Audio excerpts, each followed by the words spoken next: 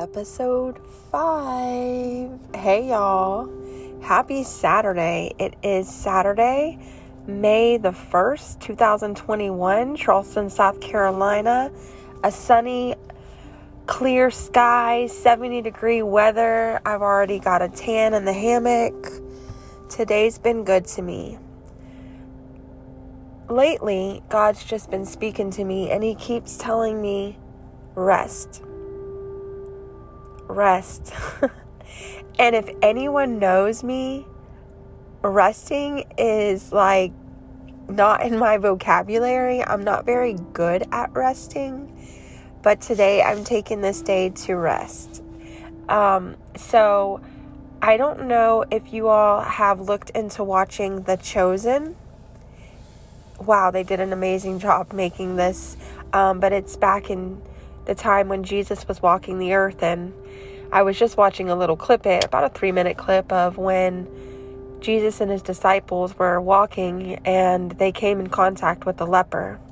And if you don't know what leprosy is, I would look it up after you get off this with me. But as they were walking, the leopard man was approaching them, and they all stood still and they were like, "Rabbi, get over here. Let me protect you from this man. Don't even breathe the air right now. Cover your mouth. This man is a leopard. Get away from us," right? They were all telling this man to get away. And Jesus went up to this man, and the leopard knelt down, and he said, "I know that if you are willing, that you can make me whole. You can heal me." And Jesus says, "I am willing." And he healed that man. And then he asked the disciples to give him a brand new tunic, and he put the tunic on the man. The tunic was in the color green, and he even cracked a joke. And I could totally see Jesus being this type of man as he walked the earth. He just was full of this bright atmosphere. You always felt good when you come in contact with him.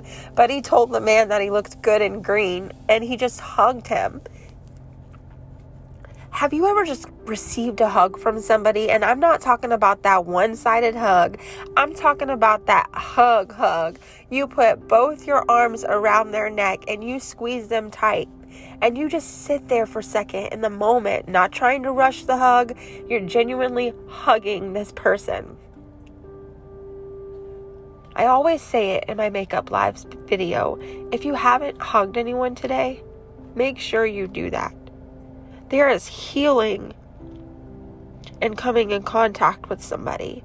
There is healing with holding hands. There is healing with giving a hug. There is healing when somebody pats you on the back. And right now, we're so conformed to our government telling us that we have to be separate or we might catch a virus, that we don't want to touch other people. Please do not believe everything that the media transposes. You guys, hug, love, hold hands, laugh. Have an amazing Saturday. I love you.